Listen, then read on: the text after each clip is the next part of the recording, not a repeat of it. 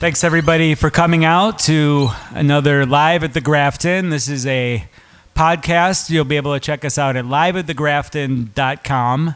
And we have a very special guest here today, the Lucky Ducks, featuring Zoe Savage and Mike Jones, who are going to play a couple songs for us, and then I'm going to come up and we're going to talk a little bit about their own progression within music and the music they play and whatever else comes to our mind. So thanks a lot for being here, guys. I'm looking forward to it. Thanks for having us. Give them a big hand. All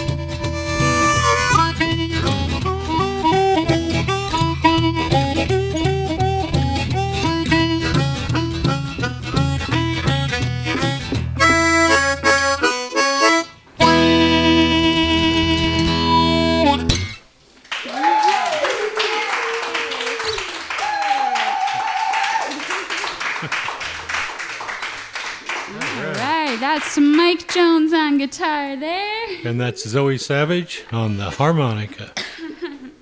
It was a little Walter piece there. Can't get much more Chicago than Little Walter and Evans Shuffle. Here's a Jimmy Reed song me and Mike are particularly fond of. See? 2, and 1, 2.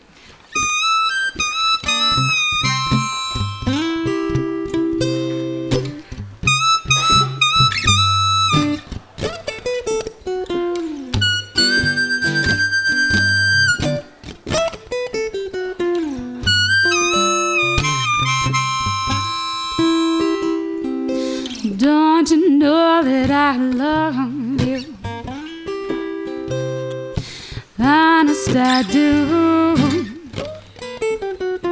I'd never play no one but you.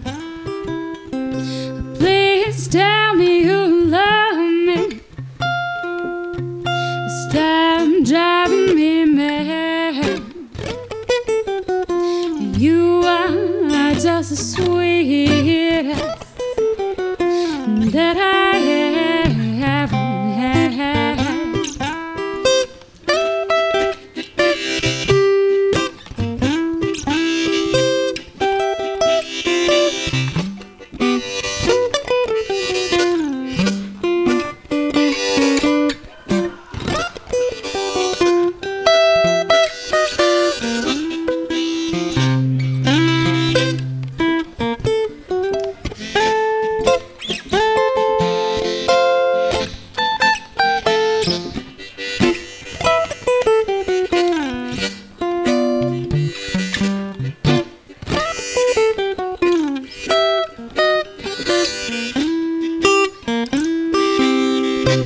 I told you I love you. Stop driving me mad. When I woke up this morning, I never felt so bad. Please tell me you love me. Stop driving me mad. You are just the sweetest that I ever had.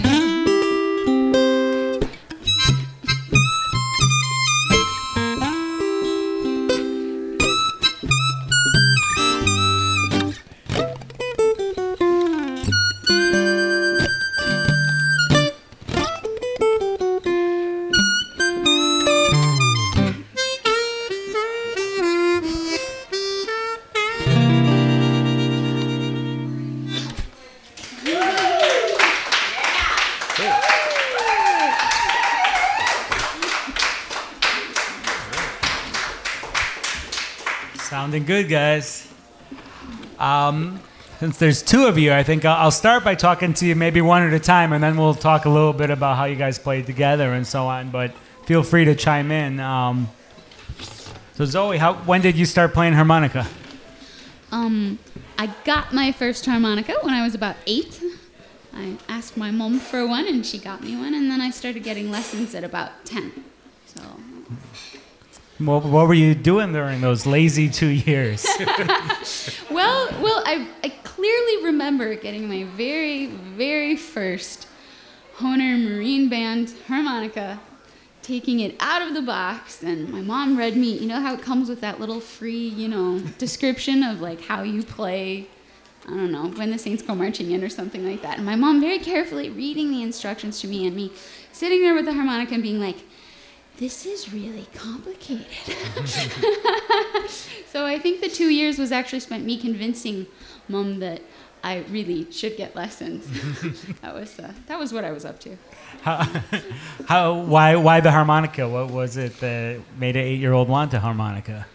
I have no idea. At this point, I have no idea what on earth possessed me at 8 to really want a harmonica. Sorry. Did your parents play music or anything like that?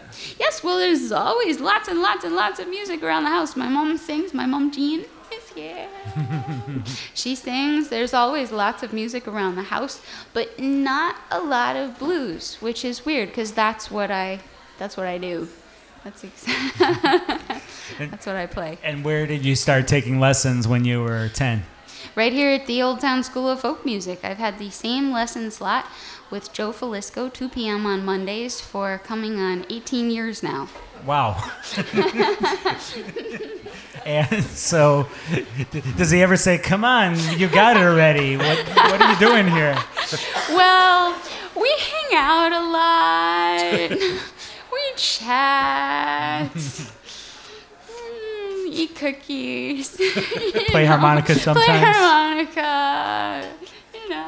How's the cat? It's like.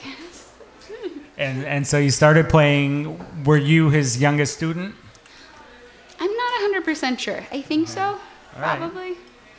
And at what point did it become kind of something more serious for you that you really wanted to pursue, or did you want to right away kind of think, like, did you want to be a performer, or did you want to just play harmonica? I wanted to be a pastry chef. That would have been a terrible idea. No, he actually suggested when I was like 17, 18 that I try teaching, and I thought that was a terrible idea. It's like, teach already. Get out of this class. No. Right. So actually, around then, I took his advice, and I started trying teaching, and found that it was actually really fascinating. So now I teach at the same school where I have been a student for. So you started teaching at 18 at the Old Town School? I think 19, strictly speaking. Yeah. And so who was in your class? Was it people younger than you, older than you? Well, yeah. The harmonica tends to, I don't know, get an older crowd. It's cool. That's cool. That's nice. So what was that like, being, a 19-year-old teaching people? Did it matter at all? Did it feel awkward, or? Not at all. Okay. No. The beautiful thing about teaching adults, what I always love, one of my favorite things about teaching adults, is they actually want to be in your classroom. It's so cool. It's like, unfortunately, a lot of times when you teach kids, it's someone else's great idea that they're there, not actually their idea that they're in your classroom. But with adults, not only do they want to be there, they're paying really good money to be there too. So it's like a totally different experience that way. So. And so which do you teach? Is it just general harmonica, or do you teach a certain type of harmonica? I teach blues harmonica, and then strangely enough, I do actually have a large background in Cajun harmonica, which Mike also plays both with me.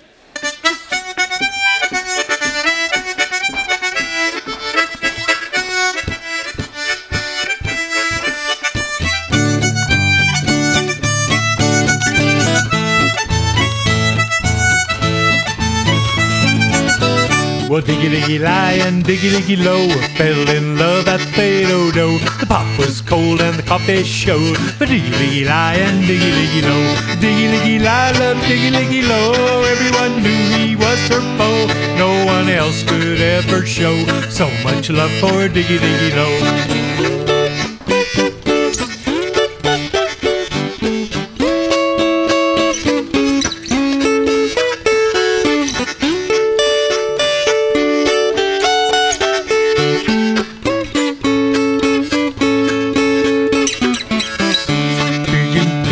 Find romance and they do the Cajun dance, steal a kiss with every chance, fall in love with every glance. Diggy-diggy-lie, love diggy-diggy-low, everyone knew he was her foe. Nobody else could ever show so much love for diggy-diggy-low.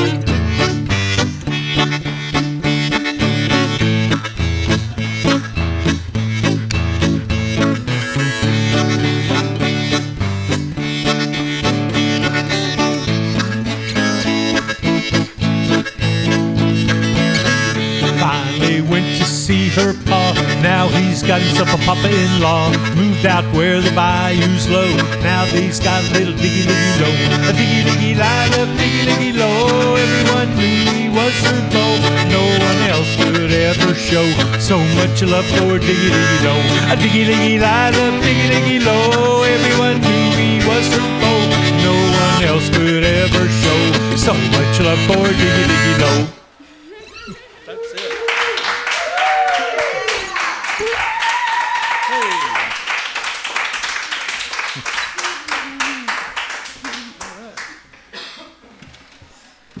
So, well, Mike, how about you? Did you start playing when you were 8 years old?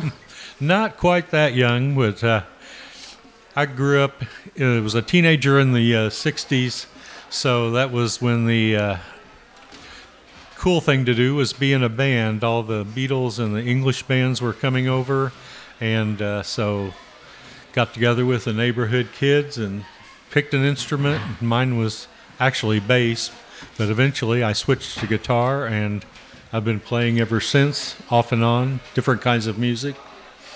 What are some of the types of music you played, or did you change the types of music you played through your life, or was it always kind of the same? Moved around mainly because of work. And when I lived in Texas, I played for several years in a bluegrass band. And then I've played in blues bands, electric blues bands. And then I guess about 10 years ago, I got very interested in fingerstyle blues guitar, and I studied that. And then when my wife and I moved to Chicago 8 years ago, I discovered the Old Town School of Folk Music and started taking guitar classes here and learned some more from some of the great teachers. Who were some of the teachers you had? Well, Chris Walls took several classes from him. Also, Dave Spector was one of the teachers that I took some electric blues guitar, Chicago blues. So, I mean, we got some great people up here, great teachers. And how did the two of you guys meet up? Well, my wife and I, we were taking some blues harmonica classes. Zoe was not our teacher. We had a different teacher. And then we got up to level 3, and I met another harmonica player and singer and a songwriter who I started playing with. And then he was in Zoe's Cajun class. And he asked me if I would come once and play guitar to accompany the class, and I've been playing with it ever since. Just great group of people and fun music. And what is it that's kind of unique about? I imagine every group you play in is a little different. What is it about kind of the interaction between the two of you guys when you play?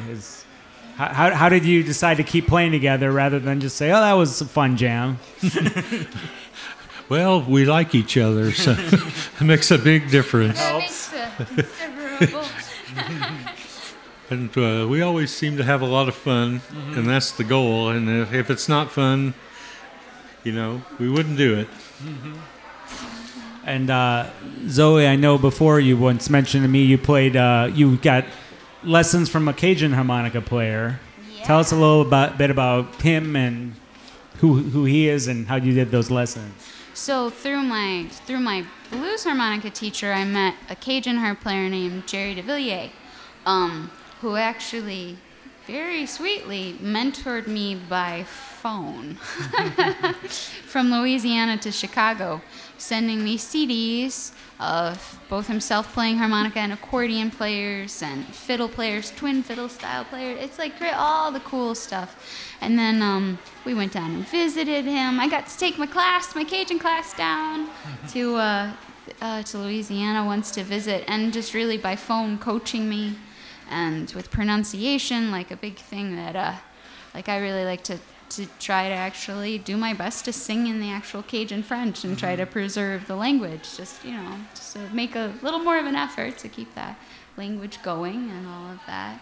So Are you able to, can you speak or understand it to some extent, or is it Lord, within no. the songs? Lord, no, I phonetically memorize everything, which is so. But Yeah.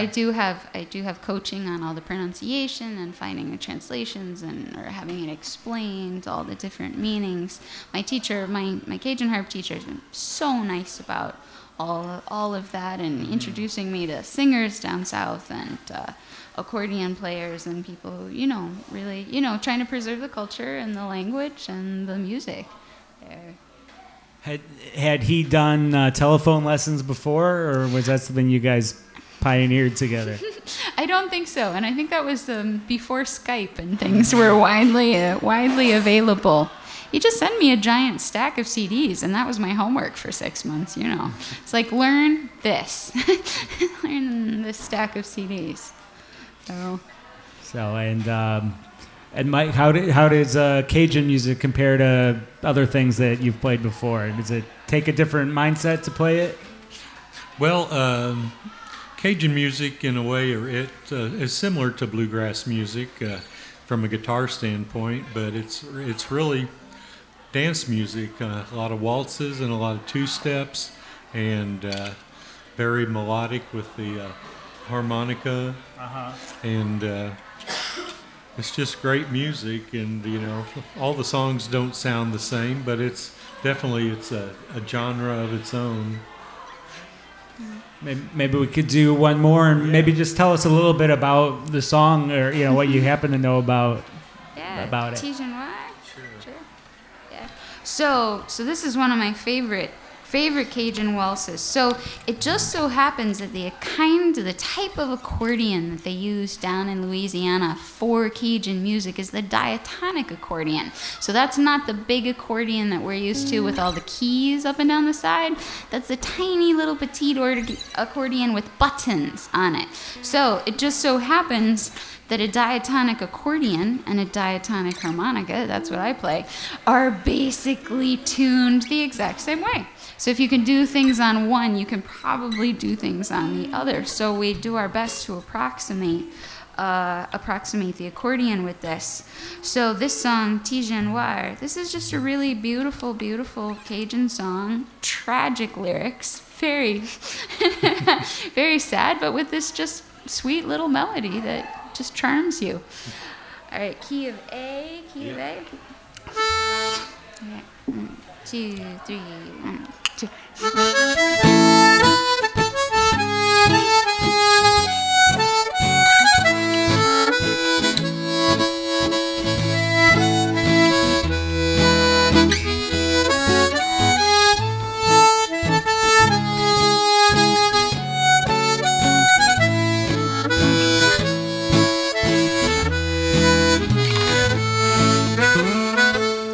Ce matin, je m'ai trouvé assis sur mon lit, j'ai pleuré avec mon cœur aussi cassé, parce que je vais rêver Michel Tijan Noir. C'est que ça que mon cœur est si cassé.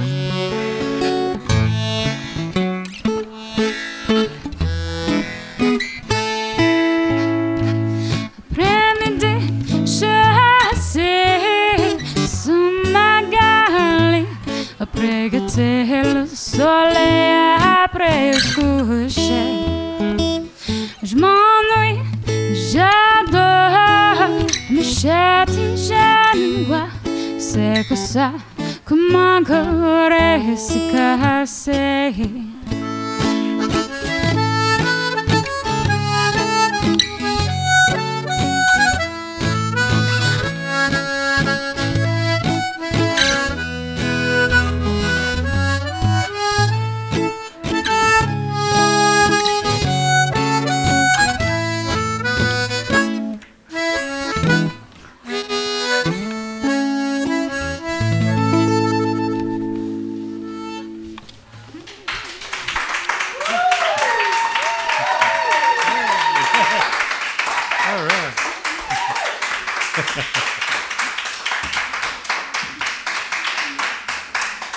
That was not only a beautiful song, but we had beautiful dancers as well. Yes. So let's just give them a hand also. That's what Cajun music's all about.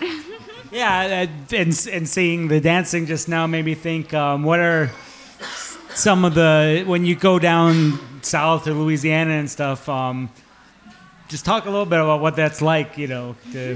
I imagine there's probably a lot more dancing. Yeah. And one thing I'm always getting in trouble with my teacher is the speed, because we lose perspective when you're in a classroom or you're in an isolated setting. You lose perspective that it's all dance music. It's all waltzes and it's all two-steps.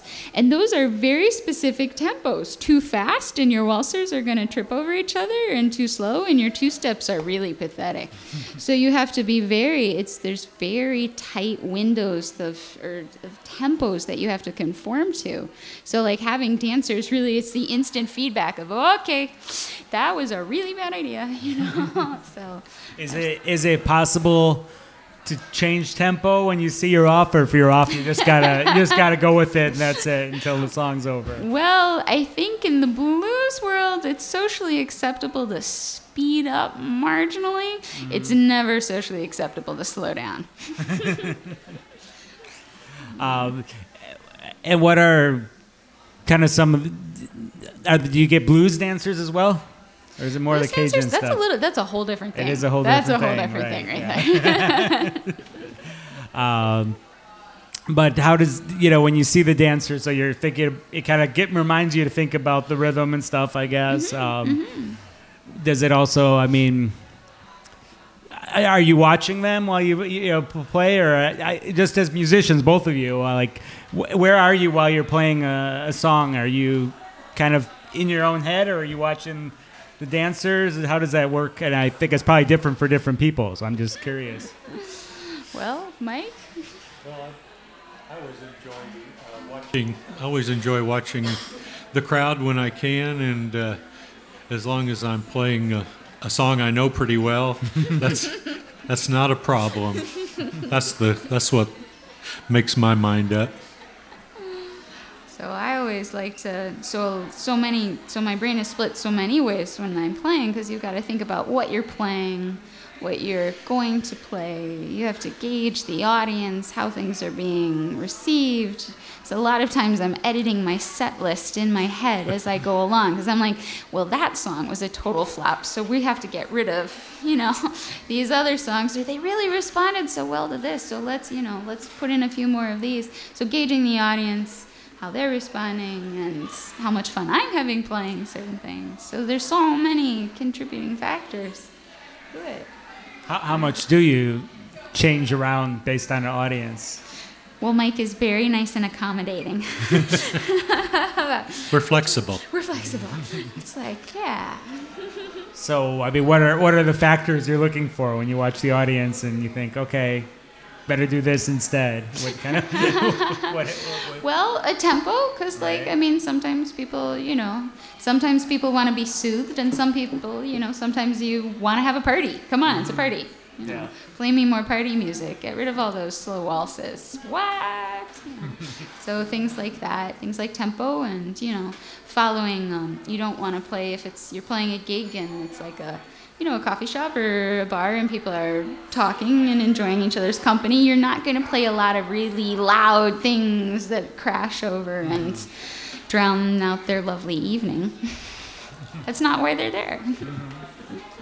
It sounds like Zoe's more of the crowd control, the crowd watch than Mike is, or No, Mike is does great. Mike do this too? Well, who good. calls it out? I'm just asking when you guys are playing.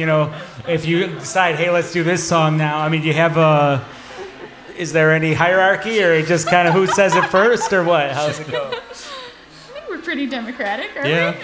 we? Very democratic. No fights on the stage yet. No. Nope. The night is young. So, well, let's do one more. How's that sound? Great. Okay. Do you want Cajun? Do you want blues? Let's. Well, we had some Cajun. Let's do some blues. I think. Okay. Another old Yeah, old this blues tune song. is a very old tune, written by one of the fathers of the blues guitar, Robert Johnson. And this is our version. It's called the Crossroads Blues.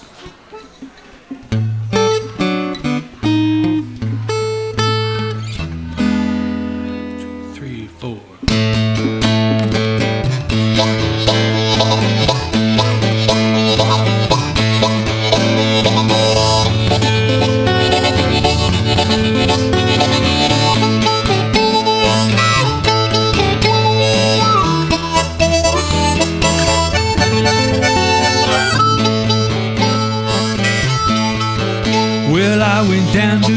crossroads, I fell down on my knees. Yeah, I went down to the crossroads, I fell down on my knees. Ask the Lord for mercy and save me if you please. Down to the crossroads, I tried to beg a ride. I went down to the crossroads, I tried to beg a ride. Nobody slowed down, they all passed right by.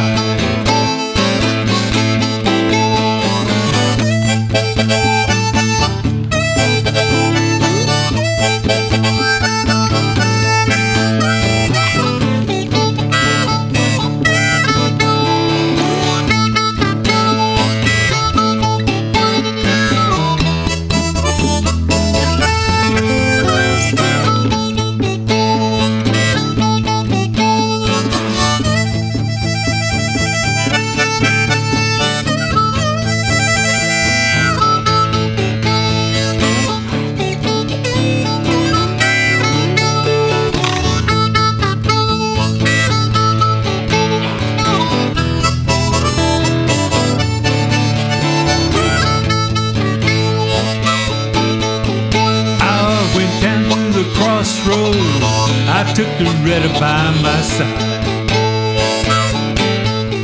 Yes, I went down to the crossroads, I took Loretta by my side.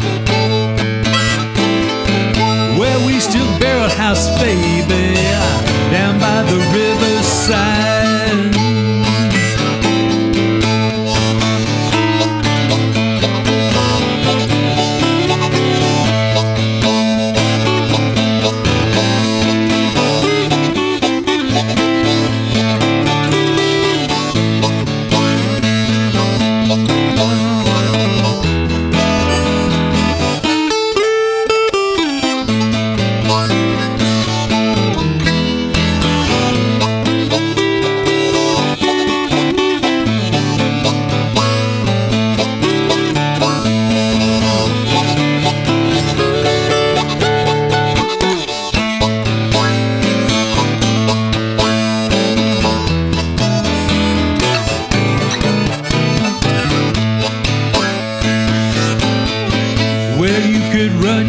Run and tell my friend Willie Brown.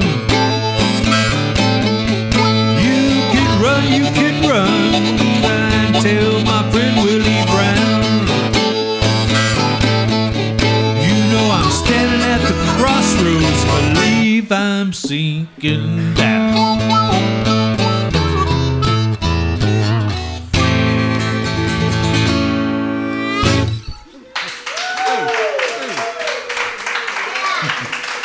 Thank you.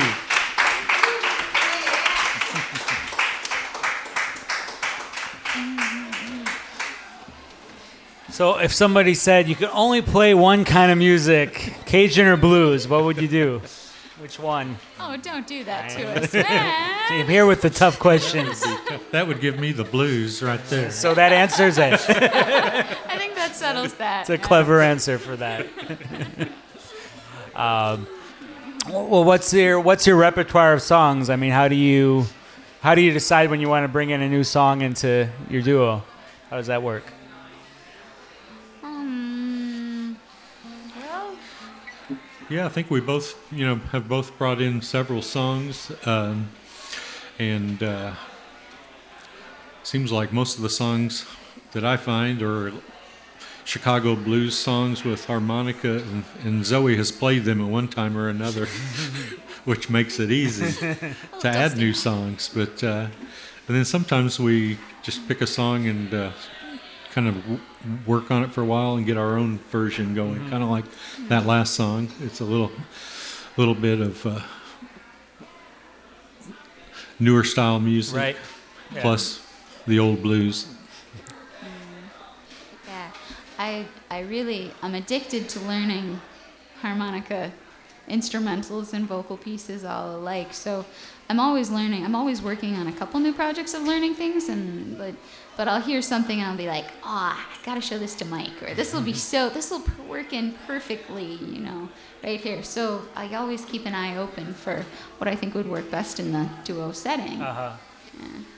And I see you've got quite a few harmonicas there. And what you do, something I don't always see, is you play multiple harmonicas at once. Yeah. Maybe tell us a little bit about how that works for you. So, because we're a duo, because we're in that stripped down setting, Mike and I have to support each other more musically. We don't have a bass, we don't have a drum, we don't have a keyboard. Those would all be lovely things to have, but we don't have them. So I try to support Mike's, like when he's soloing, throw in more chords and make sure he actually has more to work off of. If you feel more secure that you're being accompanied properly, you can, relax more and do what you need to do. So actually, a not well-known fact about the harmonica is that every harmonica has 2 chords on it. That's why I'll get a stack of like 3 of them. So that's a lot of chords right there. So you could go beyond the 2 chords and do more Just things. Just keep piling them up.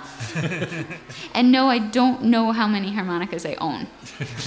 That question always comes up at some point or another, and I lost count a really long time ago. It always seems to be like 5 less than what you need, though. Whatever the number is, it's just not quite.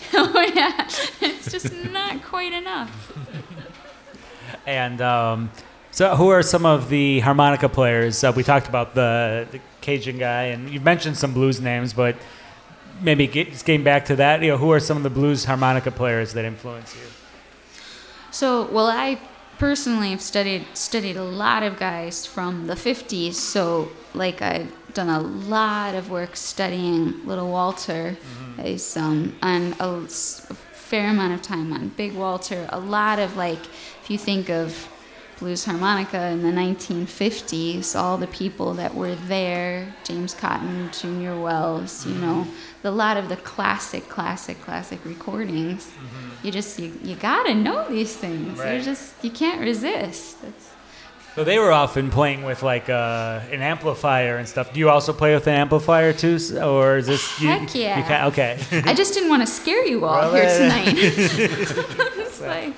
So this is the stripped down setting here, right? Yeah. Next time I'll bring it. I will be delighted to bring it. And Mike, how about who's some of the people that influence you in your guitar playing?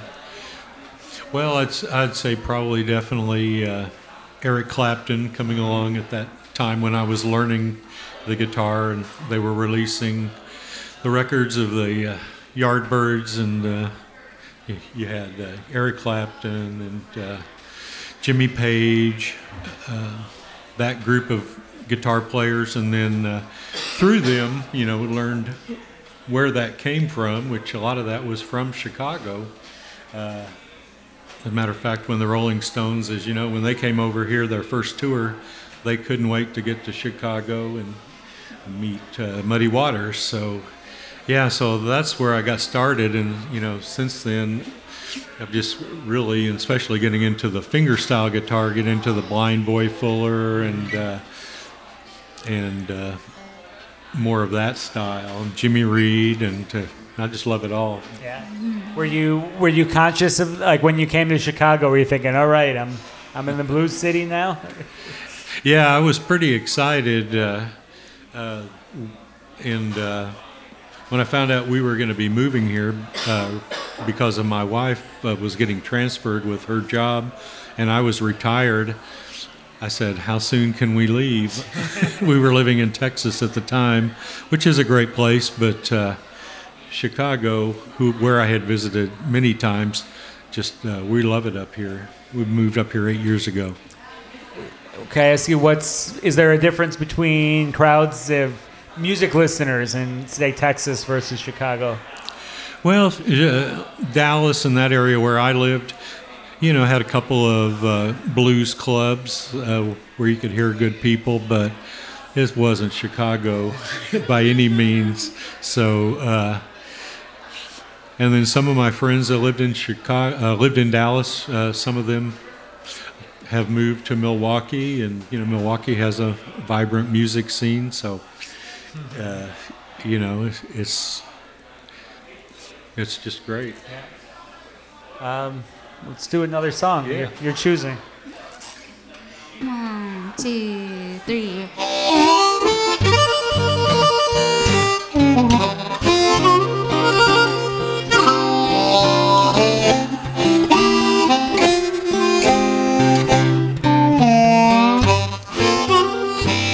This is a mean old world.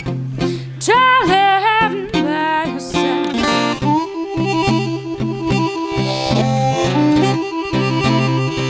This is a mean old world. Try living by yourself.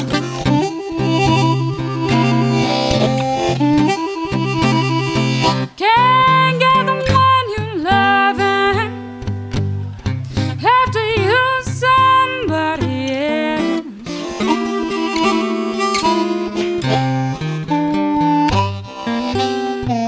I've got the blues. Gonna pack my things and go.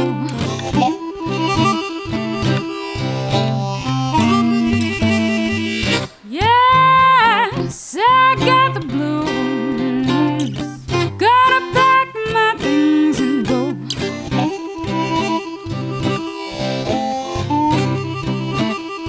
Well, I guess you don't want me. Your loving Mrs. So-and-so.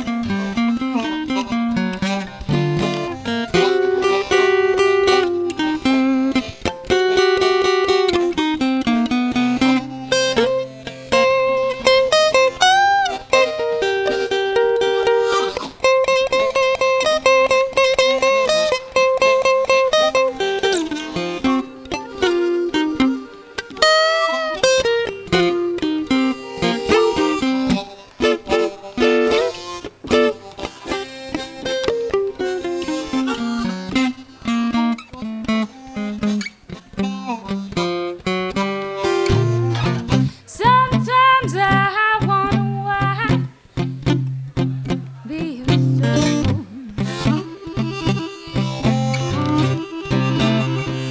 Sometimes I wonder why can your love be so cold?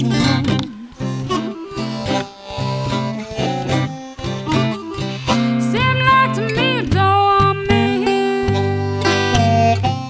I'm just an unlucky so-and-so.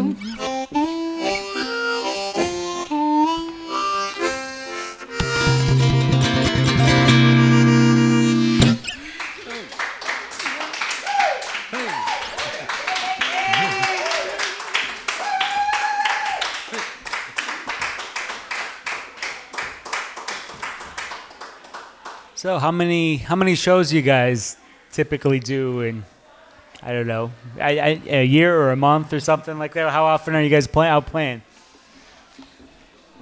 Well, we're pretty good until October. And then Mike is abandoning me for a couple of weeks. Mike is... Just having a little work done on my shoulder, so guitar playing is going to be difficult for a few weeks there, but I would say normally we probably play about 3 to 4 gigs in a month average. What are some of the places you really enjoy playing?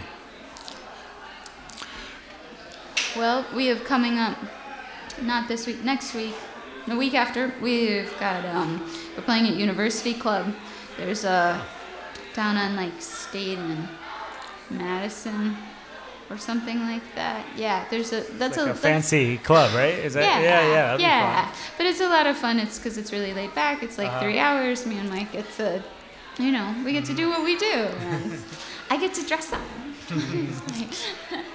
Right. That's a fun gig. We just played a wedding gig the other day. That was really cute. We drove like 2 hours one way to play for an hour. Yeah. So that's like that's a little weird when that happens. But How far out will you guys? Well, you play in the South sometimes. You said, or in Louisiana or something, or no? I've just been a couple times to visit there. Okay, We did you've play. been- okay, we so- did okay, play all there. right. There's this awesome place called the Liberty Theater down in. So the town where all my friends are all where they all live is called Eunice, Louisiana, and it's strangely this like hub of Cajun music and culture. It's this little town. It's like 6 hours west of New Orleans, but it's like this hotbed of Cajun music and culture, and there's this little place called the Liberty Theater there, and the who's who of Cajun music, gets up and plays there. It's a very cool little venue. Are people speaking Cajun or Cajun what's French. the culture like? Yes, Cajun I mean, my teacher, he gets upset. No, it's beautiful. I mean, I've got. I think I own there's one dictionary of Cajun French, of the Cajun French language, which I have. I'm not that I'm proficient with anything, but it tends to be a spoken language as opposed to written. Right. It's because there's such a fraught history with the language in that part of our country. It's really, the history there is so incredibly fraught and deep, and it's a very fascinating and very moving part of the culture. What makes you?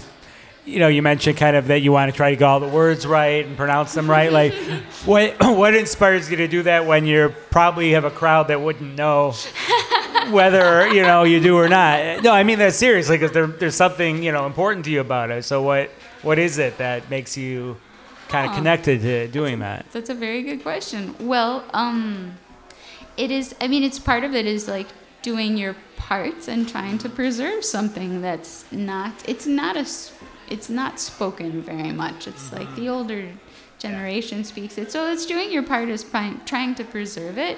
And I get immense satisfaction of sitting down with a recording for 3 hours and carefully, painstakingly working out syllable by syllable what's being said and doing my best to mimic it as closely as I can. I don't know. That's how I like to spend my Saturday afternoon. I don't know about you. So how short are you doing? Like, let's do this line just right, then let's do the next line. Like, is that how you approach it? Kind of line by piece by line by piece, line. or what? Oftentimes,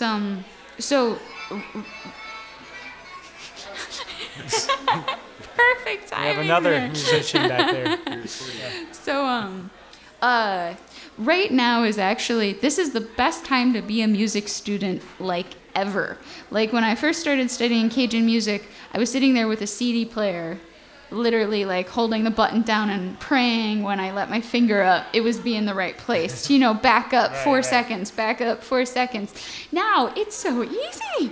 There's all these programs. You run things in, and it slows it down for you. Oh, my God. I wish I'd had that when I was 16. That would have saved me probably years of work there. So you'll do that with like a harmonica solo or something? Yeah. You listen to it slow down? Slow down, regular speed, everything you can think of. And then when you listen to, like, so changing from Cajun music to blues music now, when you listen to a blues recording, you have to listen at it, you have to listen to it from so many different angles. Like, there's the technical, there's the techniques that are being used, there's the rhythm, there's the melody, there's the tone. How is the tone varying across it, the dynamics? You have to listen to the recording and just study the dynamics of the piece. Just study the way the tone varies across the piece. It's like, I don't know, that makes me excited. I may be strange, but I really like to work on it like that. And you do it, you break it down piece by piece. This is, now I'm going to do the tone, or now I'm going to, what do you start with? What's the first thing you? Rhythm. And then some more rhythm, yeah. and then the notes themselves. And then the melody after that. And then everything else is just secondary to rhythm. It's blues. I mean, it's all about the rhythm. And is there a certain how much fidelity do you look for in that? Are there moments where you say, you know what, I want to try to do it this way instead, or you try to stay pretty authentic to the original? How does that work for you? Well, my rule of thumb is I always do my absolute best to learn a piece as verbatim as I am physically capable of doing. Now, with the harmonica, like, the bones of my face are structured different than the harmonica player I'm trying to mimic. My chest is a different size. I will never, ever, ever be able to completely mimic a recording just because my body is different. It's kind of like being a vocalist. Right. You'll never be able to 100% mimic something. But I'm always trying to go for, I try to get it as verbatim as I physically possibly can, give it my all, get it as close as I can to that original recording, and then I don't care. Then I can do whatever I want with that recording. But you need to know you did all you could to get to that Yeah, point. as to give it my absolute all, try to get it as close as I physically can. Do you know ahead of time, like if you listen to something, you go, oh, I don't have the right, body type or mouth structure to do that? Or do you always try? Like, can you tell now, like when you hear something, whether it's like, oh well, I don't know if I could get that, or do you always kind of find a way to get close? Usually, at this point, that's with techniques now, because I'll hear something and I'll be like, "That's going to be 6 months of So my you can life tell how right long. there." Uh-huh. Yeah, like one of my all-time favorite blues songs. From way early on in my career, I always wanted to be able to play the solo from Little Walter's "My Babe." Right. And I wanted to play it so bad, but I had to wait about 5 years till I'd grown up enough musically before I could tackle it. It took me about 9 months then to be able to play it verbatim the way I wanted to there, but it was always like, oh, someday, take out the transcription, pet it, and put it back, and wait another year.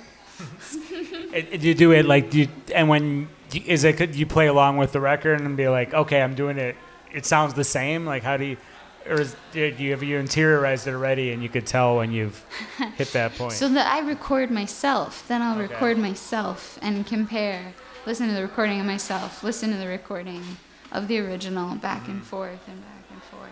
Yeah. And now, was that something you kind of came to on your own, or was that your instruction was also That to was do it like my that? teacher. Yeah. Okay. That was That's my teacher there. Oh, that's Joe Flisco? Yeah. It's like, record yourself. And I'm like, okay, yes. How about you, Mike? When you're working out a guitar part, do you have a similar approach to it? Yeah, I guess it would be similar.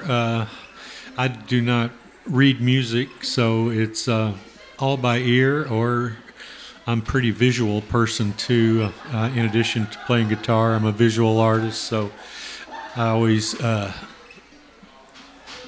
see what I'm playing to a certain degree. What does that mean? I'm not very visual. So what do you mean you see? What you mean you see where your hands are and stuff? Or Yeah, you're not talking about seeing colors and notes or anything. No, Okay. nothing psychedelic or anything cool like that. But then, well, the great thing about the guitar is just there's always new things to learn, and new techniques, and you just never stop learning on this like other instruments. music is just adds so much to your life. Do you also have that approach of trying to get it the same as the recording and then doing it differently, or? Yeah, initially I'll try to definitely get it as close to the recording as I can. Eventually I like to try to improvise, but when I'm learning a song, I'll try to get it as close to the recording as I can, and I will play along with the recording frequently. Well, let's do another song. Maybe something that you really worked hard to get the right sound from, I guess, would be a good segue. Or you're welcome to ignore that, too. No, that's a good point. So this one fits perfectly into the category because this is one of my teacher's study songs. So he creates songs that are just for learning one aspect or another of the harmonica. And this one just so happens to be a really good song, too. So we added it into our set list. So here we go. G minor? Yep. On the top. 2. 1, 2, 3.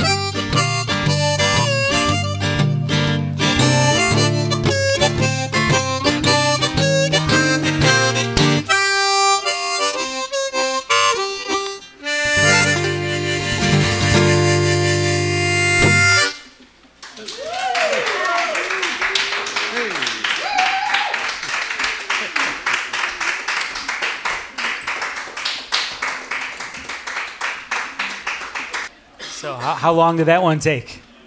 Oh, I don't remember.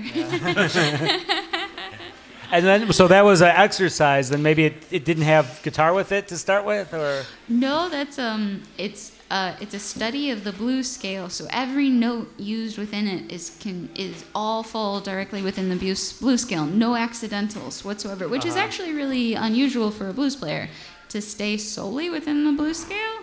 That's a little odd. So it's a good. explain that a little bit, like if you could. What they'll usually, I guess, step outside of the scale at certain moments or something? Or, Yeah, it's pretty rare. Even though it is the blues scale, blues players won't limit themselves to exactly the notes from the blues scale. There's a lot of, we'll call them accidentals, that will get used kind of in passing or stuff like that, other things. So that's a good song, though. That's a good example of just going up the scale and down the scale and up the scale and down the scale, but kind of way cooler. Nice. What are the next challenges that you guys are setting for yourselves as musicians? Or at least it sounds like Zoe sets challenges. I don't know. Mike seems like the laid back one here. That's my impression. Well, Mike? Well, we're working on a web page. That is a challenge. that's a little too daunting of a challenge for my experience. Yeah, that's intense. That's very intense. And then, we're, there's a lot of places in town that we have not played yet. And a web page would help. And also, we've got some good videos that we've taken recently and music. So I feel like hopefully you'll be seeing us around town. I hope so. Much I'm more. sure we will. Well, let's go out with something fun. All right, you guys. It's been really fun having you guys and talking with you, and thanks a lot. Let's give them a big hand. Thank you. Thank you, Dan.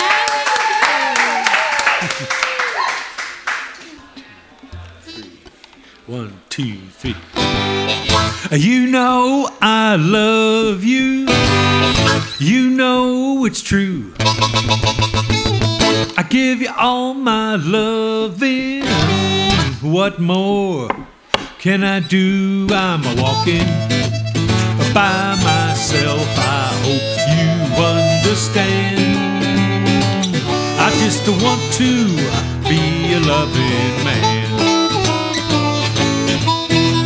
I love you, yes I love you with all my heart and soul. Would not mistreat you for my weight in gold. You know I love you.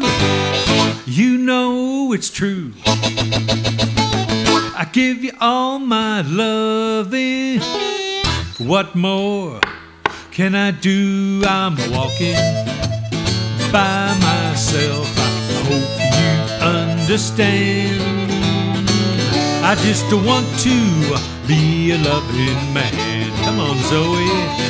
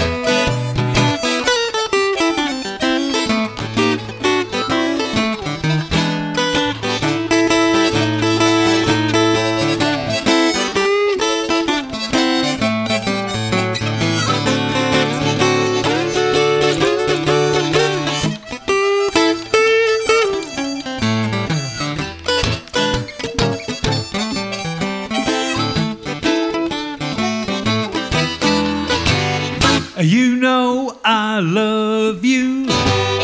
You know it's true. I give you all my loving.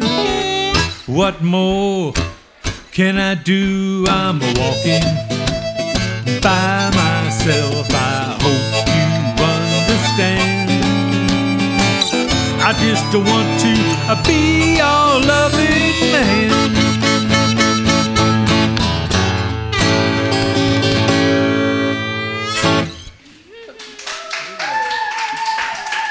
Thank you.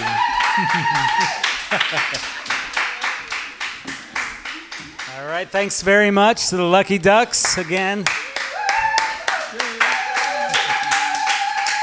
And thank you to our sound engineer, Gunnar Jebsen over here, the one and only.